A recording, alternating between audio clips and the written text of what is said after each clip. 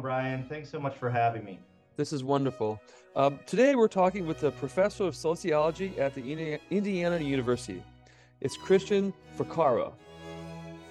First, I want to ask you, what is your involvement with the Amish and Amish ballet and Torah? Yeah, thanks for that. Around 2017, whenever I was invited out to a lunch with Joan Van Dyke, who is a professor of dance at the university, and I think Joan's initial interest was in involving members of the university in assisting young Amish girls in particular, but both girls and boys, uh, into pursuing a GED. And so, over a plate of Key Mile at the local um, Thai restaurant, we started to hatch a plan that's now going on, I guess it's 7 years. It's been a long time. It's been what a wonderful process too. You got a full ballet. You have this event coming up in February, and so what did you do to make this project where it is today? So I think Joan's interest in having a sociologist on board involves a couple of different roles. First and foremost, Joan was interested in exploring whether or not there's a widespread need within the Amish community for advanced education, and also exploring whether there's a receptivity to that um, to that idea. If it was just one or two girls in the local community that wanted to pursue it, or if there's this broader need. So bringing a sociologist on board, we have different tools and techniques to try to answer that question. I also think Joan was interested in pursuing this project in a culturally informed and ethical way. I think she understands, having lived amongst the Amish, that there's lots and lots of efforts to maybe impose outside influence on the community, and that the Amish are not that receptive of that type of effort. So to try to do this in conjunction and in a way that's culturally sensitive as an approach. And then finally, in regards to the ballet, Joan was pursuing this really cool type of artistic form of devised theater, and also a project where the students and the dancers needed to have a little bit of a background about Amish culture in order to create a theatrical piece that would be appropriate. And so my role was to provide some of my understanding of Amish culture and some of the sociological and psychological concepts that might inform our understanding of that culture, and present that to her students and to her dance company so that they could use that information in creating this pretty cool ballet. So let's start from your three options because it's very interesting. They're very different, but they all have an overarching goal, right? Um, the widespread need. So, what did you come up with? What was the results for? Is there a need for advanced education, and what was the reception from your research? Yeah. So, there's this question, we've been 50 years since this major Supreme Court decision, Yoder versus Wisconsin, which permitted the Amish communities to allow to remove their children from formal education after eighth grade. And being that, 50 years has passed since that decision, it kind of begs this question about whether or not religious sects should be treated as static. Should we view the Amish and Amish culture and community and their needs as the same as they were 50 years ago? Or have they changed? And a good answer to that is looking both externally and internally. So, from an external point of view, the answer is we have seen some great deal of change amongst Amish communities in the past 50 years. They've moved from being agrarian based, so agricultural, farm based communities, to involving a lot more in the trades. So going into the trades, and for Amish girls and women, moving into things like healthcare and health aid assistance. So the job market for Amish communities have really changed over the past 50 years. So externally, it seems to suggest that the answer to that is we shouldn't treat them as static. But I think we also need to look internally as well.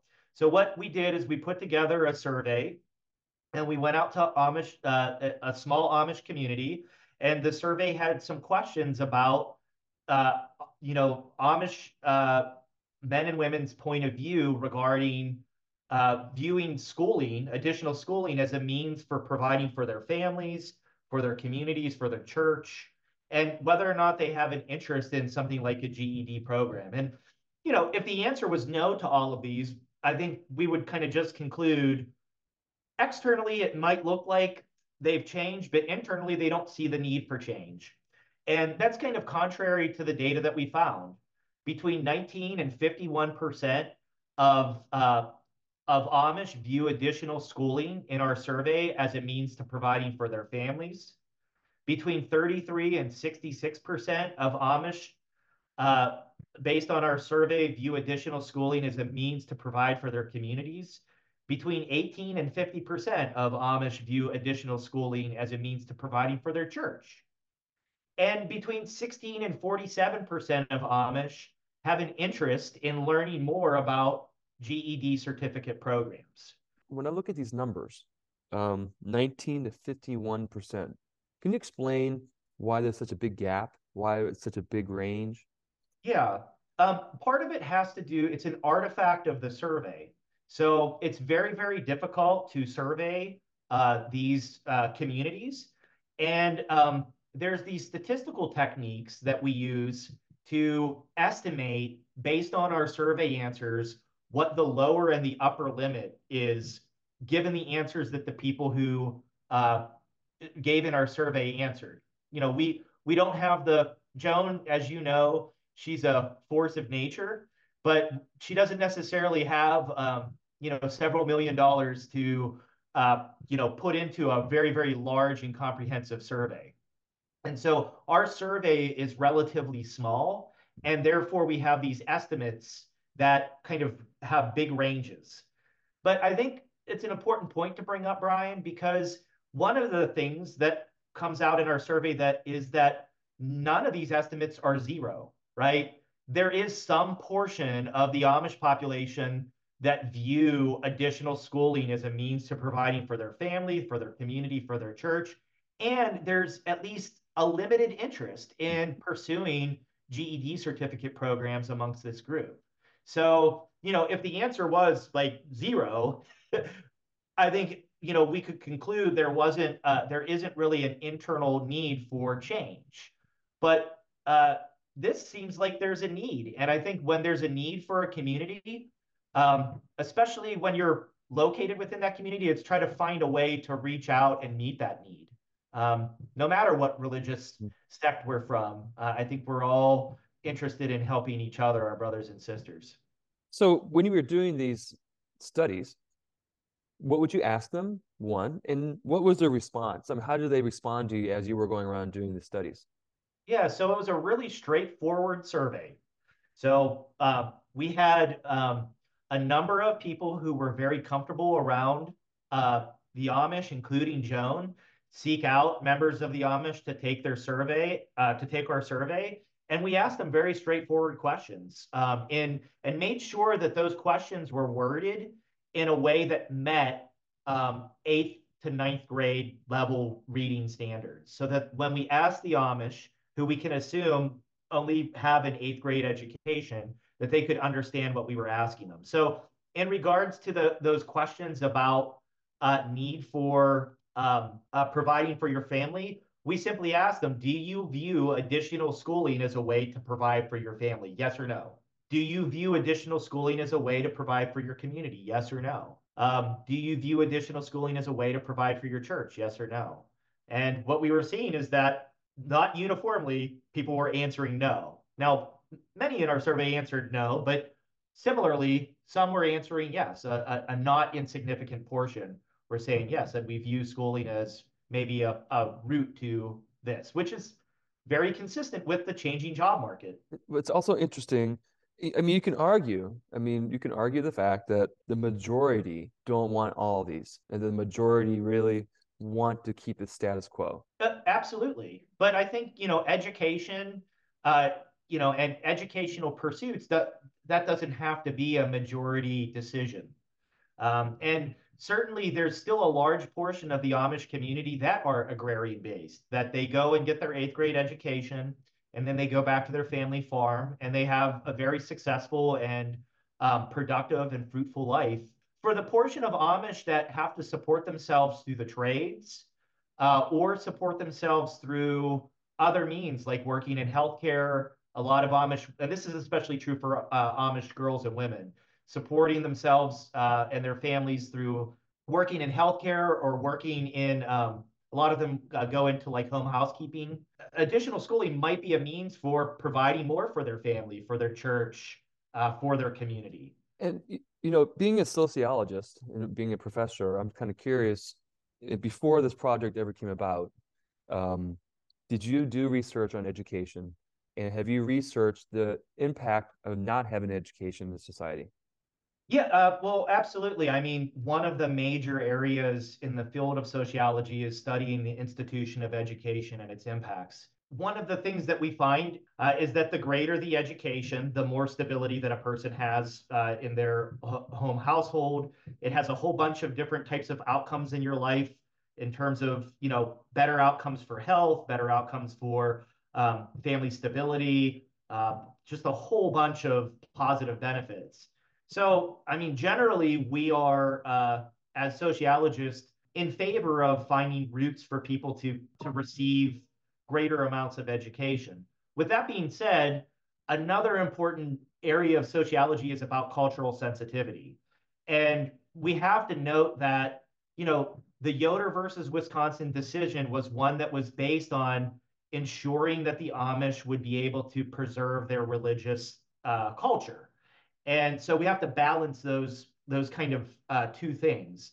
And that's why I think Joan was really interested in having someone like me on board. It's not about imposing our educational aspirations on a community. It's about finding how these positive benefits of education can work best for a community that also has very, very specific cultural, religious needs and norms.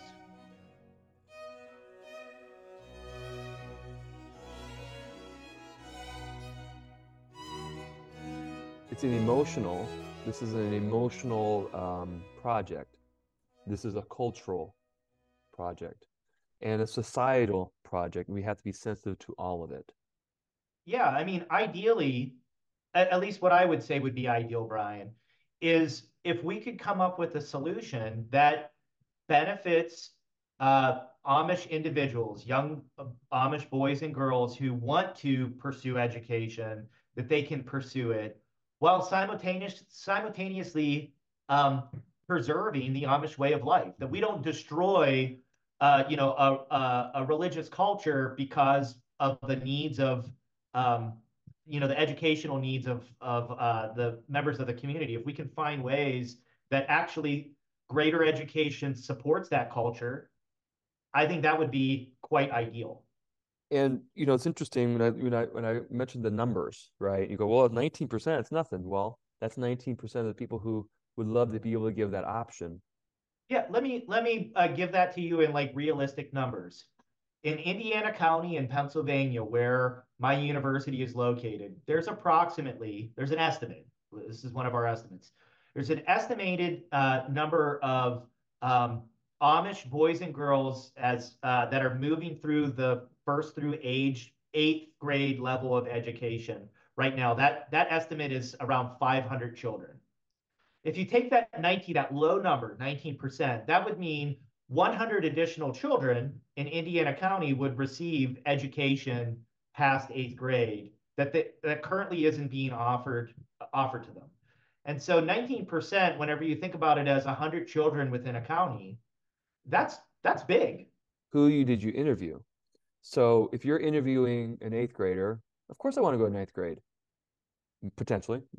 Then if you're interviewing someone who's older, who's been in the who's lived the Amish life, and this is what it is, they're going to respond differently. Yes.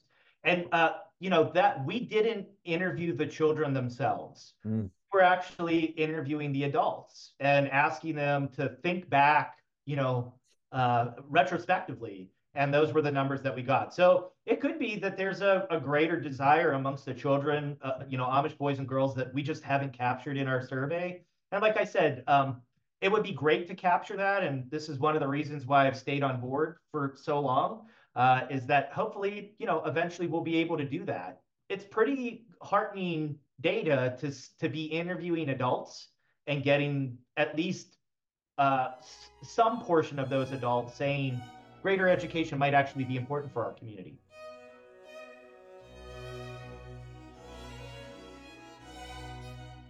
Let's talk about the ballet. Certainly. Let's talk about the ballet and what has it done culturally. Yeah, so I love the work that Joan and you and her entire troupe has done in developing this ballet. A really wonderful experience to be along for the ride as this developed from maybe a couple of short portions of a dance that gets workshopped, that gets turned into this larger a ballet that has a storyline and it tells a compelling story about Amish education. I think, cold hard numbers like what sociology produces isn't always enough to move the ball. Um, and when you're talking about, this artifact of Amish education that's protected by a Supreme Court decision, I don't think that a survey is going to overturn that decision. It isn't going to garner the interest of many people. So developing an artistic story that targets this issue, I think, is immensely beneficial. And it's been a really, really cool experience to see it develop. And I'm looking forward to the future of it. And I said it before, and I'll say it again on this podcast. It has Tony capabilities. If you're continuing to workshop it, develop it, it has that kind of really interesting it factor that I think people are gonna love the more that it's put out there. And it puts the story simple, the path from beginning to end. It does create an emotional ride for you also, but we also have to keep, like you had said, the Amish still they have their culture. We might be emotional about it, but we have to be very sensitive to their way of life too. Yeah. Yeah, I mean, it's the ballet itself is a love story. It's a story about the clash of cultures, but it's also a story about the capability for cultures to mesh and intersect and be harmonious as well. So, and I think that that's truly like, if you go into communities that have a large Amish population, you see that, right? Mm-hmm. There's even though we tend to think of the Amish as being a group that cuts themselves off from the quote unquote English, there's a lot more permeation and integration than one would expect. If you go into a community like Punxsutawney, like where Joan lives, you shop next to the Amish. They come and they may be working in your household as a housekeeper, or they may be helping to build an addition on your home. You may be selling selling goods or services to them. There's a lot more integration than what I think we tend to give credit to, and I think that the dance, the ballet kind of captures some of those tensions in ways that a survey couldn't. Agreed. And culture, in this ballet specifically, brings all these different places all as one. And when you watch it, you see the journey. And you're watching the whole journey, what we've been talking about. Yeah, absolutely, Brian. And I think, one of the benefits of this type of research helps us to even reflect back on our own culture. So if we can find ways to reach out to a community that has a Supreme Court decision that kind of restricts, restricts Amish boys and girls from going past the 8th grade, uh, a community that doesn't necessarily fully support, but we see some support for education past the 8th grade. If we can find ways to develop programming that's sensitive to them, we can then look back at our own culture and say, wow, look at all of the lack of opportunity amongst our own members of our own communities regarding education. And if we can create programming that reaches out to, members of the Amish community, we might learn some things about reaching out to members of our own community that might have stopped out or dropped out or might have some needs to continue to pursue their education for themselves. This is a great conversation, Christian. We can talk a long time for this, but I think we touch on some very important topics, from understanding our cultures around us to actually, and also at the same time, understanding the benefit of education. We can do both. So I Christian, I really, really appreciate your research on this, because it really helped with me as a performer in the ballet, understanding the ballet itself. And this is actually opens my eyes up the whole understanding of what we're talking about, right? So, well, Christian Vaccaro, the professor of sociology at Indiana University, that's in Pennsylvania, thank you very much for talking about this. Thank you for your time, and